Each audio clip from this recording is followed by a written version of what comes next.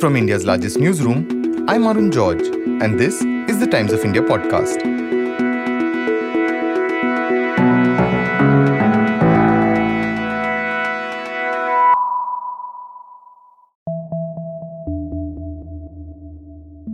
हलाल मामले में यूपी में योगी सरकार ने बड़ा फैसला किया है. The UP government has banned the sale of halal certified products, and this includes food products, also drugs and medicines with the halal tag. The Yogi government, though interestingly, has made an exemption for export. Those companies that don't pay up to legitimize their exploitative arbitrariness are blacklisted.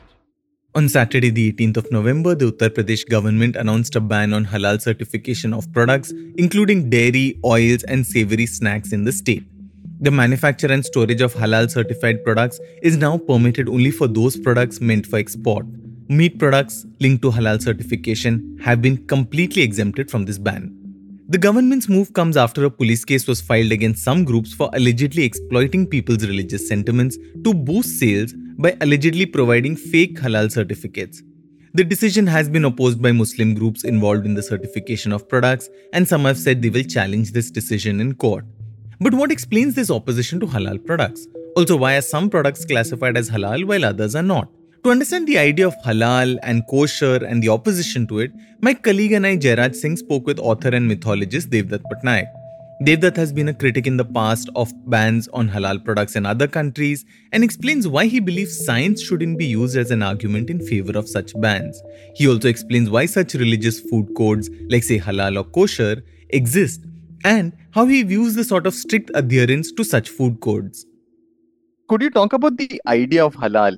And also, we like to think that it's only associated with meat, but how does it extend to other food items or other things that are classified as, say, halal?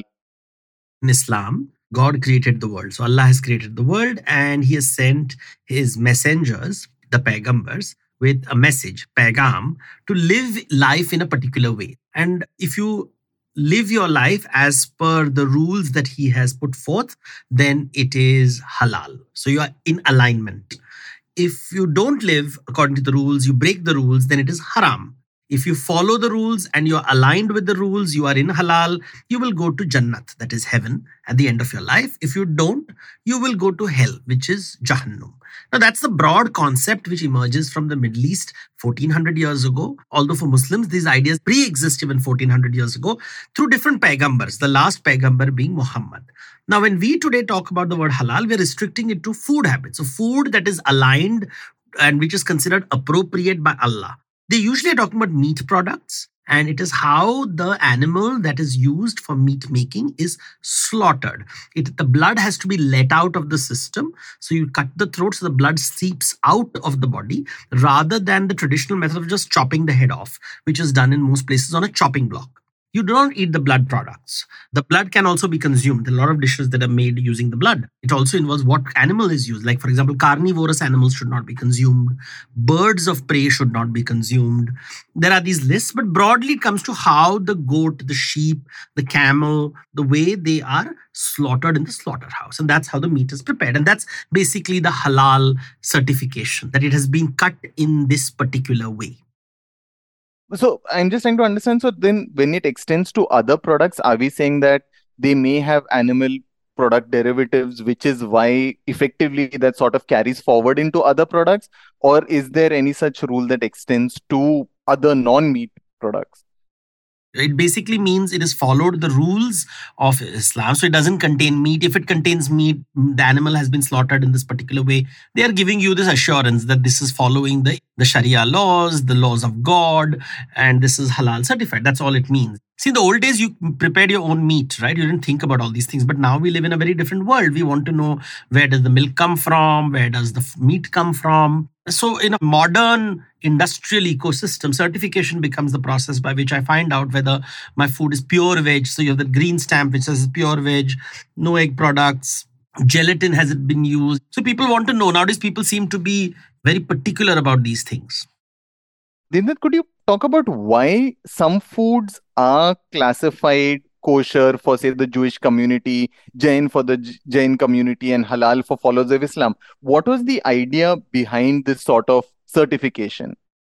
So most religious people would not like this answer, but food restrictions and taboos have nothing to do with religion or God or spirituality. It is completely a tribal marker. It is to tell me that I am not you. I'm different from you.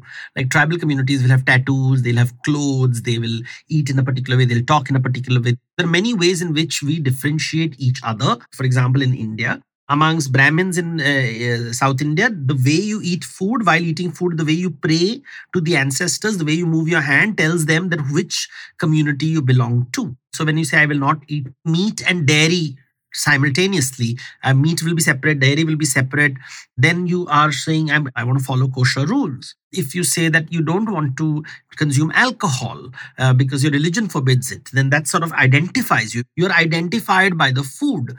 And that is the real reason for all this. I mean, if you talk to a Jewish man, he'll give you this complicated rationality about why kosher is important, or there's some tribal logic of some tapeworms or some disease. And the same thing you will hear if you talk to Arabs, they will tell you why halal is actually scientific. And if you talk to the Jains, they will tell you why this food habit is actually scientific. So these scientific things, if it's science, it cannot be bound because you can play with scientific rules in different ways. These are nothing rational or scientific. I mean, the only rationale is identity. And we must never forget that. If anybody says, no, my religion forbids me, they forbids you because you want to be part of a tribe. It's okay to be part of a tribe and you're perfectly valid, but to make it sound as if it's some cosmic thing is not true. Like you said, there is a science element, but it's not a purity or something like that. What I'm trying to say is there is no science element.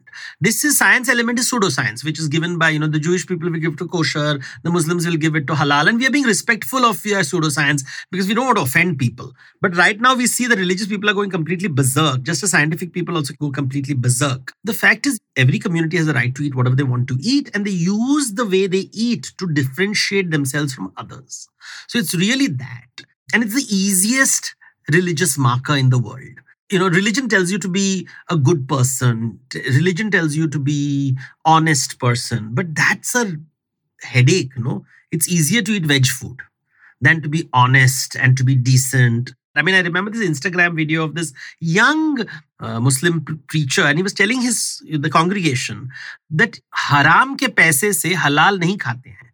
Like if you have done haram in your business, and you think by earning that money, you can eat food of halal and somehow that sort of balances it out. He says that doesn't work. And I could imagine a Jewish preacher telling the same thing, that by being non-kosher at work and using illegal money to eat kosher food doesn't make you a good Jew. But you see, to project yourself religiously, these are the easiest techniques to do it. They're so easy.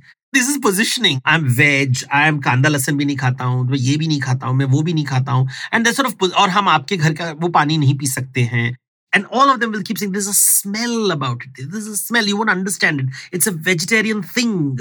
It's about a smell. And these are various identity markers. And that's across the world. It's nothing unique to India. You find it in Japan. You find it in China. You find different forms of food taboos being used by different tribes to say they are different, which is fine. Identity is important. But to say also I'm better than you, that's not fine. The reason we're doing this as well is the fact that Uttar Pradesh has banned halal food items on the grounds that the certificates are being misused. It's being used to divide people. But I mean, while everyone's pointing to that, it's also happened in other European countries where such bans have been implemented in the name of science and rationality. You've written against this in the past, saying that science shouldn't be used as an element to ban these practices. Could you explain why? See, you can weaponize science, you can weaponize religion, you can weaponize law. So these are techniques of weaponizing against one community. There is a community which is wanting a particular way of being, and some people are finding it extremely annoying and finding it intrusive into their spaces. For example, European countries suddenly are finding themselves that they have to tolerate the azan, they have to tolerate people walking around with a burqa, they have to tolerate these food habits in different locations and special things, and kind of a privileging of this community. And that's annoying the majority and large number of people in Europe. You're not allowed to express your annoyance openly because then you'll be called Islamophobic. And therefore, what do? You use science. You start using law. The fact is you are irritated and you are not able to come to the table on a dialogue, and nobody is willing to compromise because everybody's saying, I have the right to religion, I have a right to this. And it's become difficult to have a conversation and say, you know what, you're my neighbor, we have to live together and we have to figure out a way in which we can live together, and this is annoying me. I'm not allowed to do that. Then nobody, what is called civil behavior, where I respect each other. These things are not happening around the world in the name of I have a right to live the way I want to. And that, I think, annoyance is manifesting in these kind of pseudo-scientific, pseudo-religious, pseudo-legal statements that we're doing this for this reason. And everybody knows why you're doing it. Everybody knows it's a trick. But the fact is, we have to ask ourselves, why are people using tricks? Nobody's asking this question, because if I go straight and tell you that I don't want this, you won't allow me to do it. And you're saying that it's my way or the highway, and both parties are behaving in this very childish, immature way. You're positioning yourself, and when you position, there'll be a counterposition. And when there's a counterposition, there will be violence. And these are different forms of violence that we're finding in different parts of the world. And rather than getting alarmed and getting to the root cause, everybody's trying to handle the symptom. Devdutt, it's become so controversial these days to you make these allegations that these are beef-eating people, and Muslims have always been conscious about pork. Do our religions actually say that you shouldn't eat these meats, or do you feel that they've been derived because of various other aspects, like pigs were considered filthy animals and maybe then not sanitary, and over time it's become part of the religion? Where have these concepts sort of emerged in our lives? In China, pig is a sign of fertility. Pig is central to their rituals. I mean, the year of the pig is the year of prosperity. It's a symbol of prosperity. The way in India we would associate a cow with the symbol of prosperity, the Chinese use the pig as the symbol of prosperity. So there's one culture which actually finds it as the symbol of prosperity. In the Arabic countries, it has been noticed because they were nomadic people, and pigs are not easy to move from city to city. In India, for example, the kings of India would love to eat wild boar. We even have a god called Varaha. But it's the wild boar, not the domesticated boar. The domesticated boar is linked to the lowest caste in India.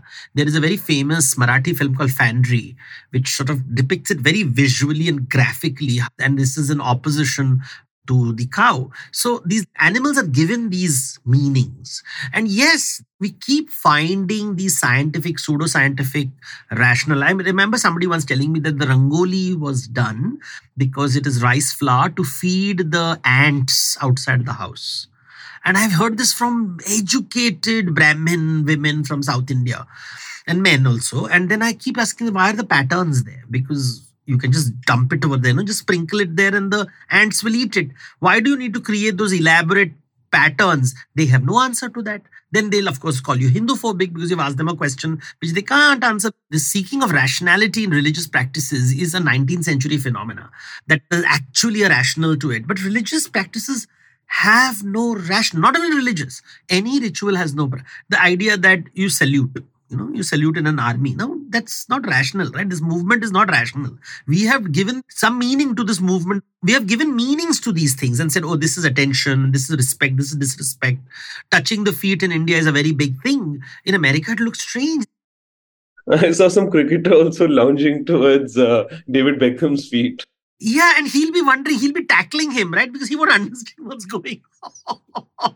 So this cultural language and this whole idea of tapeworm infection, every food can kill you if it is not hygienic, if it's not clean, it's not cooked properly, anything can kill you. People have this pseudoscience about cattle and cows in India, and these are not scientific at all. I mean, good, if you don't eat beef, don't eat beef.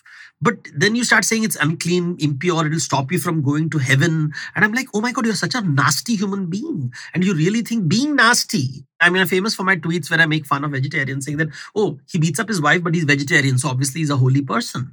Or you have all these holy men talking such nonsense in their forums, but they'll say, hum to satvik ahar khate hain. I'm like, oh my God, even after eating satvik ahar, your vichar and your achar is nothing satvik about it. So food is also a performance. There is no two words about it. It makes you feel good to be this performative, great. But the question is, when you start positioning yourself as better, or you start saying other people's performances are not correct, now that creates a problem. Halal certification is a kind of a global irritation with the Islamic world. And you're not allowed to criticize the Islamic world because any criticism of the Islamic world becomes Islamophobic. So what do? You come up with these unfortunate subversive ways of tackling the problem. And these kind of tactics are Well, that's politics, I guess. This ban in India, the ban in Europe, all of that also comes from this belief that others shouldn't have to consume halal products. That somehow it is like a sort of why should we consume halal products?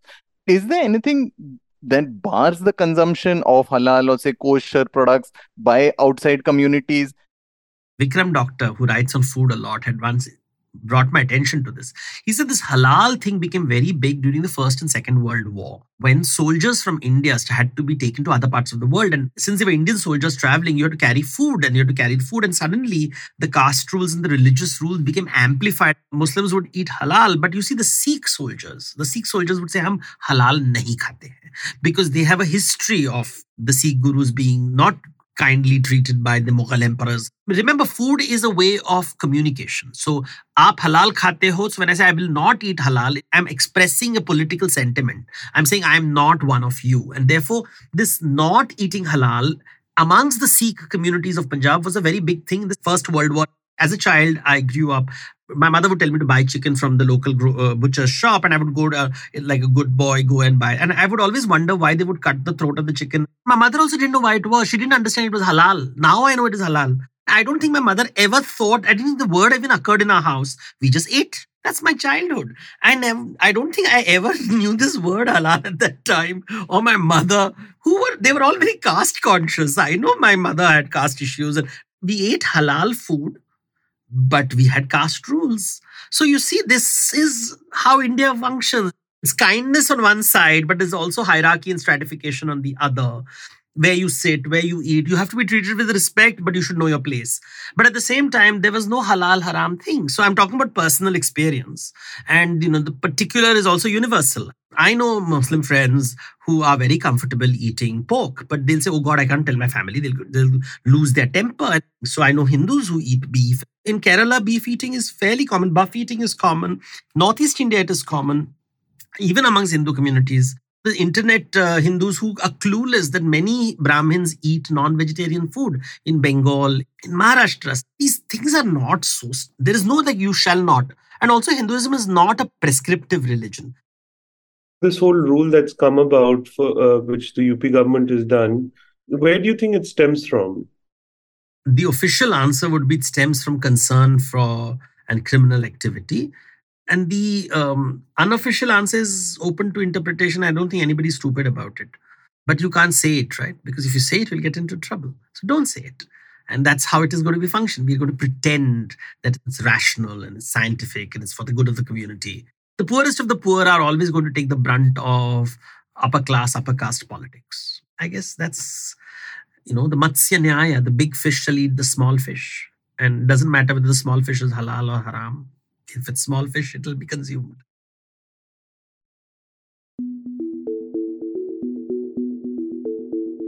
Today's episode was produced by Jairaj Singh and Anuja Singh. For a daily spotlight on people, ideas and stories that matter, subscribe to us. We're available on TOI Plus, Spotify, Apple, Google Podcasts, and all other platforms of your choice. For any news tips, email us at toipodcast@timesinternet.in.